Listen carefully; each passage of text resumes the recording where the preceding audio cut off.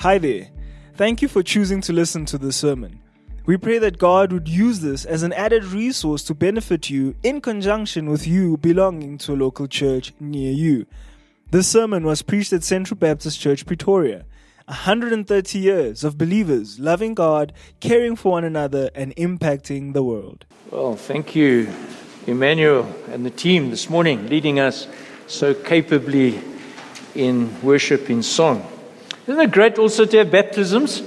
We normally tag them on at the end of a service, and today we had it during the service, and I really think that was encouraging, just to see God at work, and we have a young generation emerging. Emerged would be a better word, serving God, and evidence of God continuing to do His work.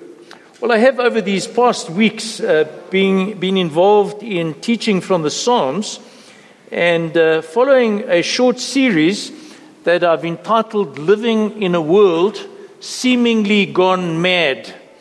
And I did in the first week try from Psalm 1 to show you in fact that we have the voice of God and we can listen to Him.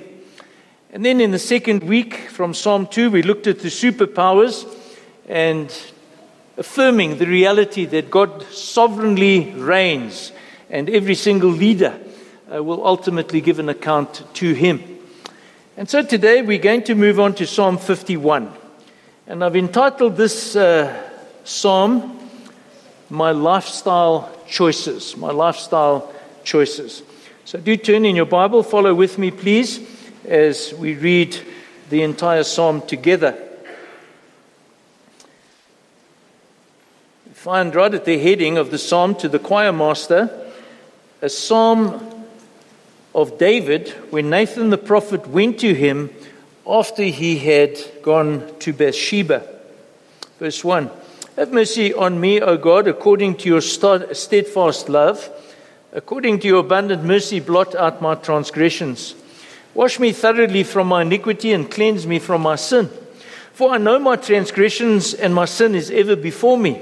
Against you and you only have I sinned and done what is evil in your sight, so that you may be justified in your words and blameless in your judgment. Behold, I was brought forth in iniquity, and in sin did my mother conceive me.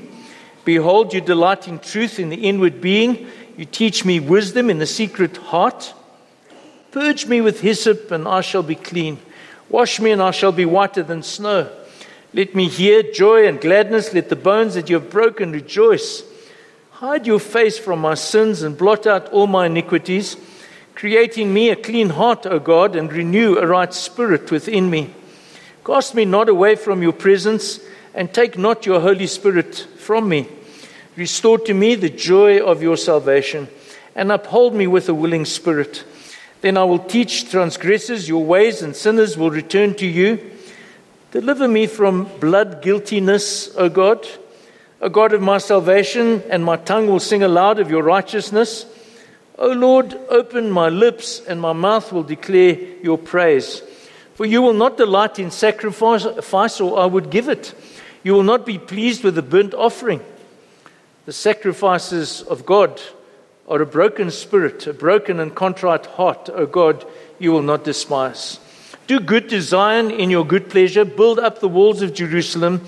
Then will you delight in the right sacrifices, in burnt offerings and whole burnt offerings? Bulls will be offered on your altar. Just so far, the reading of God's word. Let's just pray together. Lord, we have repeatedly come before your throne of grace this morning and demonstrating, Lord, our dependence on you. And in all that we do, Lord, in public ministry, in private life, we stand in need of your grace and your Spirit, your Holy Spirit at work in us. And Lord, as we come to this topic this morning, I pray that we would be, Lord, led in pathways where we do not grieve your Spirit, but Lord, that we be filled with your Spirit, seeking to honor you, follow you, living lives worthy of the calling you have called us to. And so I commit myself, the words of my mouth, meditation of our hearts together. In Jesus' name, amen.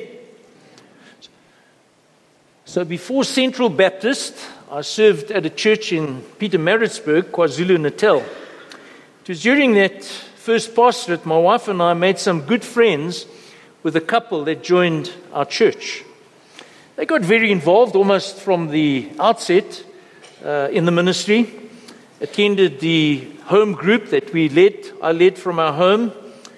Husband got very involved in the music ministry, and the wife involved in hospitality and ladies ministry.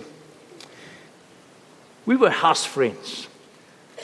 And suddenly, out of the blue, one day they announced to us they had decided and were imminently relocating to Cape Town. And then some months later, we were on holiday in Cape Town, and we made contact to get together with his family for a braai. So while we were standing at the fire cooking the meat, as the men do, and the women in the kitchen, it seems to be the practice, my friend blurted out the shocking news that he was HIV positive. I was devastated to hear this. I immediately assumed, feeling sorry for him, that it was because of some contaminated blood in some kind of medical procedure that he had contracted the virus. Only to hear him tell me that he was gay, having had countless sexual encounters with other men. He went on to tell me that even while serving with us in Pietermaritzburg, that he was living and had been living a double life.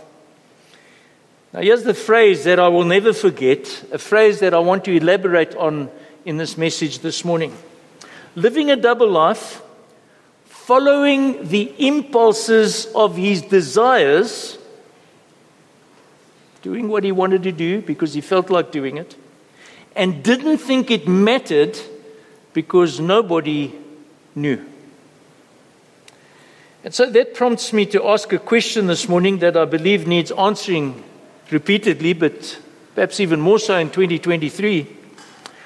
Are we as people, don't forget people made in the image of God, are we to act on any and every impulse just following the desires of our heart at any time, at any place? Very important question to ask.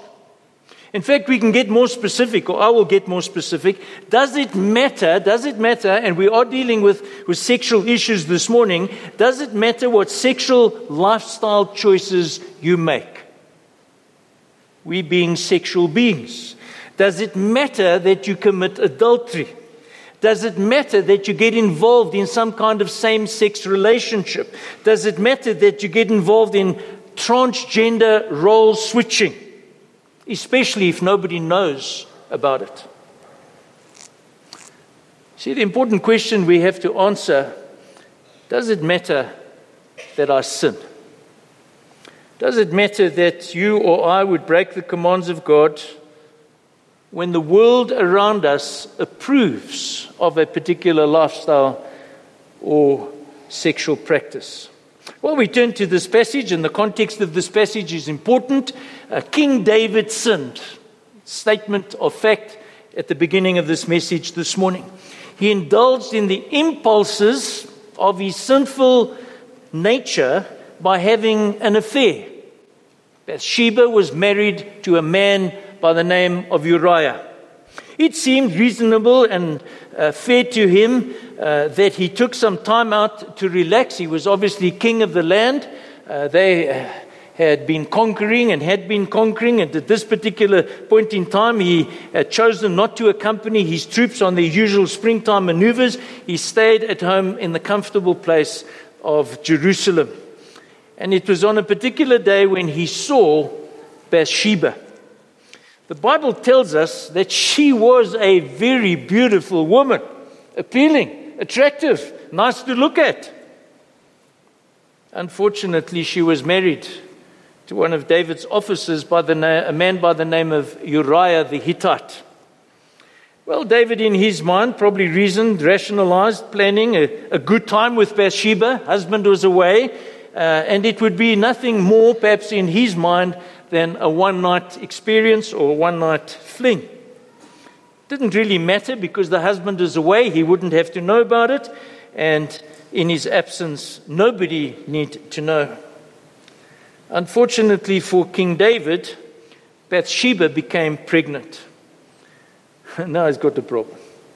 With Uriah away with his regiment, the father's not around, an embarrassing scandal was inevitable. So David needed to make a plan to keep his nose clean, believing, as many of us often believe, that sin doesn't matter if you can hide it. My first point this morning. You see, if he was fast and slick with his strategic plan to hide his sin, to cover his sin that he committed with Bathsheba, all would be well and it would not matter that he had sinned. And so he came up with a plan. Recall Uriah from duty, from fighting at the battle line, under some feeble pretext that he wanted an update from what was happening in battle. Get Uriah to sleep at home with his wife that particular night. Make sure Uriah was safely out at a campaign 9 months later, and then maybe even falsify the birth certificate. Man, he had a scheme, he had a plan, this was going to work. But Uriah did not cooperate. He was stubborn as a mule, as David would have thought. Maybe he smelt a rat, I don't know. Maybe he was genuinely noble, making the particular comment that he'd rather sleep in the servant quarters while the other men were on the field and not spend time with his wife. And so for days, David made every attempt, whining and dining this poor fellow, but without success. David had to accept that the first strategic scheme to cover his sin up did not succeed. And so he came up with another, more desperate plan, instructing Joab, the officer commanding, to so engineer events on the battlefield in such a way that Uriah was on the front line so that he would be killed in battle, conveniently killed in battle. And then after a suitable funeral, perhaps with full military honors, he would marry the poor grieving widow, adopt her unborn child, and become prince in the royal line. And the plan worked. Seemed to be successful. Uriah died, David married Bathsheba, David adopted the child, and David believed that everything was done and dusted. He had covered his tracks very skillfully and carefully. Nobody knew, and after all, it's true, he would have reasoned to himself, all of us have some kind of skeleton in our cupboard hidden away that nobody knows about. It had happened, it was over, and it could be forgotten. Let's move on and live our lives. It's one thing to think about David, but we must think of our own life situation. Do you ever, I ask myself, do I ever follow that kind of reasoning? We sin. We cover our tracks. Sometimes it's necessary to tell some half-truths, put us in a good light. Maybe strategically do some plotting and scheming and manipulating so that we can absolve ourselves in the eyes of others of any kind of wrongdoing. Which brings me back to the question, does it matter? Does it matter that you have sinned as long as you can hide it from everyone else? And so the answer is simple. You know the answer, I'm sure, from the passage. If the truth be told, it is true that we can hide our sin from other people. We can do so. It is also true that we can get pats on the back or even encouragement from the world around us that what we're doing is okay, because the world thinks it's acceptable and morality can be modified. We can, in the opinion of those around us, look squeaky clean. Does that happen among us here at Central Baptist Church? I think it does. I think it does because we're a big group of people. Probably more often than we want to admit, and I place myself in firing line. I know I sin, and I know you sin. And nobody knows, often nobody knows, and nobody's hurt, and nobody's the wiser. And I keep looking like a saint, and you keep looking like a saint, and we proved it doesn't matter that we sin. But actually, folk, it doesn't end there. David discovered that sin cannot be swept under the carpet. Very importantly, secondly, from this passage this morning, we see that sin does matter because God knows. Sin does matter because God knows. You see, even if society approves, even though the elite in our academic institutions are modifying the moral fabric of our society today, and even if nobody knows about it, God knows. God knows. We can manage to carry on with some kind of hypocrisy, as David did. We can go through the motions of being a believer, going to church and doing ministry and saying our prayers and doing our job in reading the Bible. But the corpse remains, rotting away in the cupboard. Sooner or later, the stench will seep through the cracks and start to choke you. Very important lesson that we ought to remember from this very familiar passage this morning.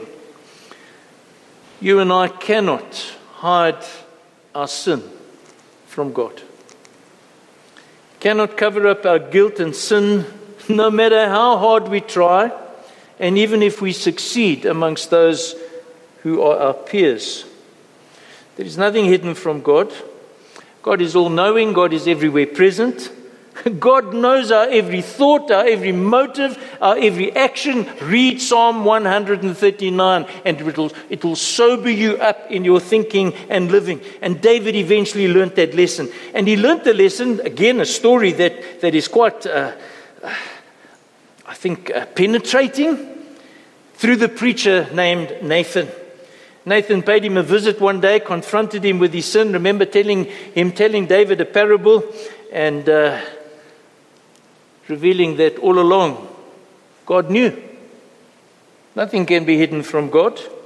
God knew what he had done all along with his sick scheming that followed his selfishness and sinful deeds.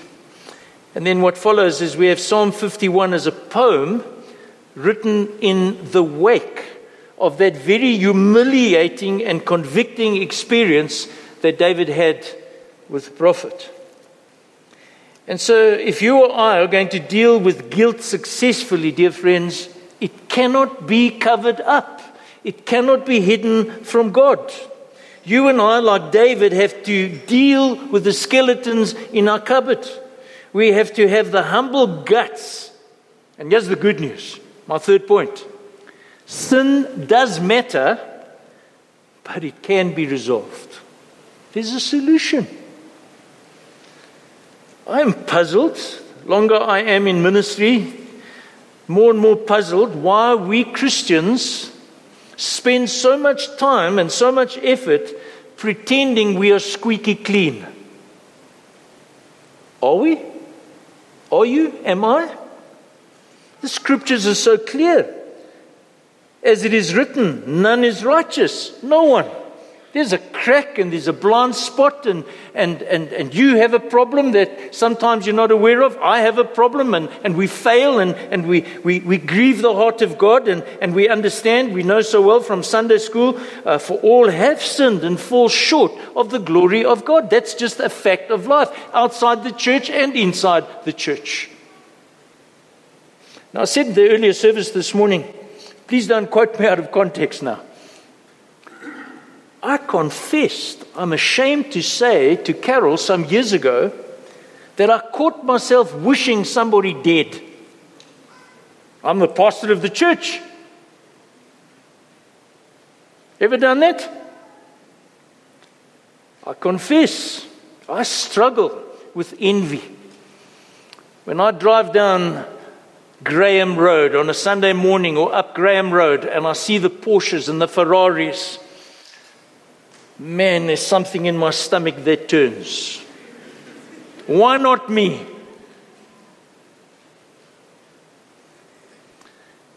Isn't it true that we struggle, all of us, even if we're honest, with racism? Stirs within us. Opportunities happen and we justify it. We're sinful people.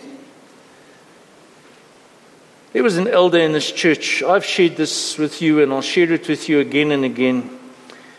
An elder in this church some years ago, he's now passed away, he taught me a very valuable lesson that I keep forgetting and I need to keep learning. He said to me, if anybody points a finger at you, accusing you of something sinful, just be glad that's all they know about you. Isn't that true? You see, folk, it's better to admit the truth, face up to the reality of our struggle with sin and guilt before God. So how do we do that? How do we do that as we glean from David's experience as God has preserved this particular passage for us? I think the first practical issue, directive that I see here is we do so by being honest with ourselves. Being honest with yourself. I hear people tell me they've never sinned. I hear people telling me that they've never been a racist. I hear people tell me that they've never had an argument in their marriage. I don't believe you. Be honest with yourself. David was honest eventually with himself in verse 3. I know my transgression and my sin is ever before me. David had tried to cover it up, but now he learned that he needed to take a deeper look, understanding that God knows anyway. God knows. Take a deep look into his own heart and face up to the truth. And that it's a process that involves the work of the Spirit and the Word of God, and it ought to bring about humble, honest self-scrutiny. You need that, I need that when we come to the Lord's table, but not only then, every day we need to be considering in the light of, search my heart, O God. You see, our problem is that there are other useless options that seem so appealing, so attractive. Like David, there are what I've called here scheming excuses. It's the age-old practice of passing the buck onto someone else. Man, Bathsheba, why was she laying bathing on the deck? Should have had a towel or gown. Pass the buck, man. It was her fault. She tempted me. Like Adam blaming Eve and Eve blaming Adam and at least Eve blaming the serpent. And if you have any children, if you have any experience with raising children, from the earliest age you will discover that before they can even speak properly, they're making excuses and blaming somebody else. So David, did he rationalize his sin? I'm sure he did. He probably blamed Bathsheba, as I've already said. Why did she fall pregnant, man, the stupid woman? I've heard men say that. It was Uriah that was so stupid. Why didn't he just cooperate and sleep with his jolly wife? We like to have excuses. Sadly, David also was guilty before this conviction of what I'm calling self-righteousness. David's initial response to Nathan. Read the passage. It cuts my heart every time I read that passage. David's anger, 2 Samuel chapter 12, verse 5. David's anger was greatly kindled against the man, and he said to Nathan, as the Lord lives, the man who has done this deserves to die. And so he so easily judged the person in the parable. And then Nathan turns to him and says, you're the man. So quick to pass judgment on others. But I'm so blind to my own failings. Thirdly, I've called it suppression. Through the course of Psalm 51, you will find some terminology, some language there where David speaks, for example, in verse 8, the bones you have broken. Now, his bones were not physically broken. He just felt crushed. This is poetry. He feels like there's a heavy burden pushing him down. And so no matter how well he could pretend in public, no matter the fact that he thinks he was successful in hiding this particular sin, when he put his head on the pillow at night, he could not hide from himself. His conscience pricked him, suffered the private emotional pain that when one suppresses guilt comes about. Anxiety, depression, aches and pains, ulcers, hypertension. One of the hardest experiences I've had in the ministry was a bedside confession of a man with his wife present. She was on the one side of the bed, I was on the other side of the bed, and he was critically ill. This is what he said. I once visited a prostitute, and I feel I need to tell you. Closed his eyes and he died. Isn't that terrible? I don't know what to do. This thing had been plaguing this man for years, never having resolved the issue, never having dealt with the issue that he had betrayed his wife, and in the closing seconds of his life he tells her, and they can have no further conversation. You see, inwardly David also was a mess, but the insight of godly wisdom that comes from Nathan, he's able to get to the place where we ought to get to again and again. Verse 6, behold, you delight in truth in the inward being. God, you're holy. I can't escape the reality of your morality and your righteousness. And so the excuses and the self-righteousness and the suppression must give way to confession. Confession. You and I are having to face up to the reality of our guilt and own it. And how do we do that? Well, by personally dealing with God. Personal dealings with God about guilt. Verse 4, against you, you only, he's speaking to God, have I sinned and done what is evil in your sight, so that you may be justified in your words and blameless in your judgment. God, you're right to condemn me. God, you're right to judge me. But we say, but hang on a minute, the sin was against Bathsheba, the sin was against Uriah, primarily against God. Ultimately, in the final analysis, his sin was against God.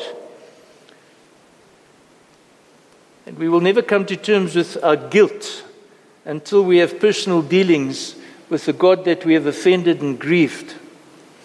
You see, folk, guilt is objective and real. It stands between us, sinful people, and a holy God, our Creator God. God is a moral being. God is a holy judge. And so it's not just a question of contravening social convention. It's not a question of disobeying parents who have overprotective schemes. It's about offending God. It's about grieving the Spirit. And we have to face up to the fact that when we sin, God is angry. So David goes on by pleading to God for mercy. Verse 7, purge me with hyssop, and I shall be clean. Wash me, and I shall be whiter than snow. Let me hear the joy and gladness. Let the bones that you have broken rejoice. Hide your face from my sins. Blot out all my iniquities. Create in me a clean heart, O God, and renew a right spirit within me. In the Old Testament, hyssop was something that the priest used to symbolize the purification of a leper. A leper was somebody who had a disease that was cast out from society. So when the leper was cleansed, there was a prescribed ceremony that he could be declared clean and then be sent back into that community. And so what David is saying here is he feels the defilement, the dirtiness of his sin like leprosy. He longs for healing. He longs to be clean. He longs to be rehabilitated. Just like that rehabilitated or the cleansed leper, so that he could be sent back into community, in fellowship with people, in fellowship with God. But David is under no illusion how radical the necessary therapy must be. Verse 10, create in me a clean heart, O God, and renew a right spirit within me. Sin requires spiritual work to be done on the inside of our being. David is asking for a miracle. He's asking for the ongoing work of supernatural intervention because he understands his heart is hard. His heart has been hard. There needs to be heart surgery. There's no superficial band-aid or disprin that solves the problem.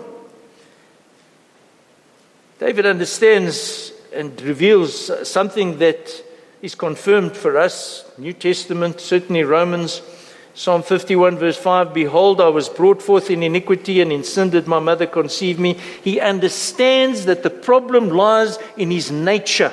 This is not just a behavioral pattern. It's not just a habit that he has developed. He has a fundamental problem in being rebellious and selfish. And it's been evident since he emerged from the womb. That's an important lesson. Lots of lessons today. There are simply no resources in you or me or David to combat the depth of depravity. My will is corrupt. My emotions are distorted and corrupt, and my mind is not as it ought to be. The very core of human personality is twisted by sin. And so it's not just the acts of sin that need cleansing, it's the grip of sin on our lives. And so how is that resolved? Supernatural intervention, of course, intervention, the work of the Spirit of God, but you have a responsibility as I do. By believing God.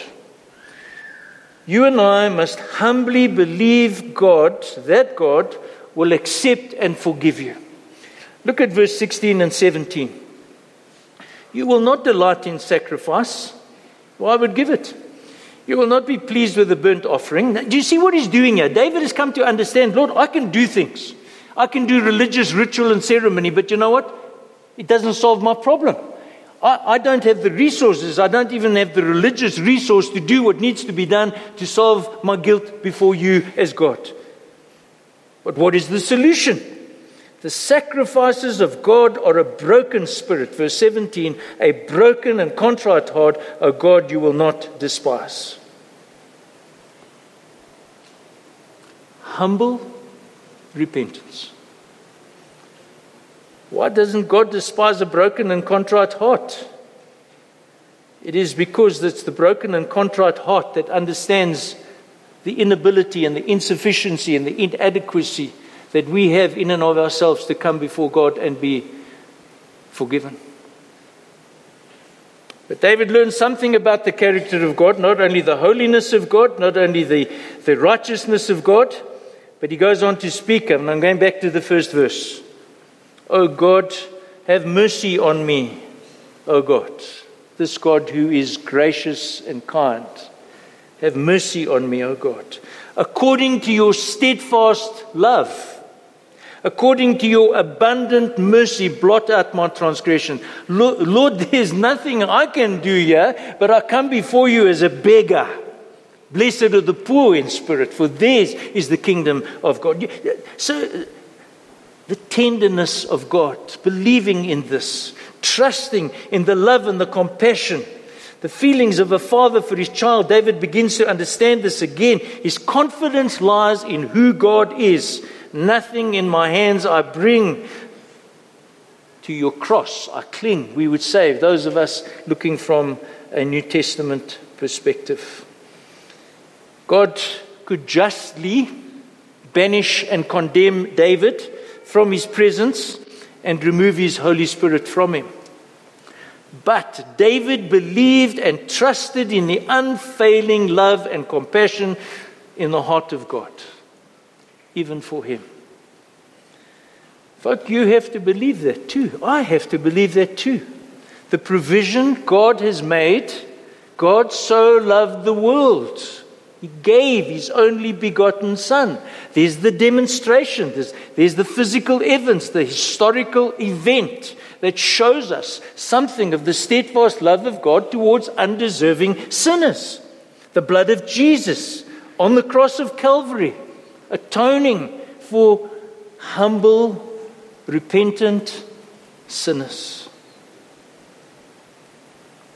Do you believe that? For yourself? Wonderful free gift from God. Got to seek it, but on our knees. And so as I conclude this message this morning, in this world seemingly gone mad, Central Baptist Church, we are not going to go with the flow of the world. There are lifestyle choices being made at the moment that are leading people into condemnation and judgment. And sadly, they will stand before God and be eternally condemned. Isn't that terrible? Isn't that terrible? We sin, so we know better than anybody else. But when we sin, we understand that our sin matters. Our lifestyle choices matter to God. What you decide to do in response to the impulses of your sexual desires matters to God. But wonderfully, liberty, if we confess our sins, but we're also sinners, He's faithful and just to forgive us our sins and to cleanse us from all unrighteousness. And Lord, please help us. We live in a difficult world. The temptations abound. And so often, Lord, we are led down paths of unrighteousness. And together praying this for us as a body, but praying for us as individuals, praying for myself. Oh Lord, please may we be a people that do not grieve your Spirit. Help us to be filled with your Spirit day by day, even though we've been believers for some of us 50, 60 years. And may you be exalted, may you be praised, and may we walk in the joy of the Lord, we ask. In Jesus' name, amen. Thank you for listening to this sermon. Find out more about Central Baptist Church at www.central.org.za.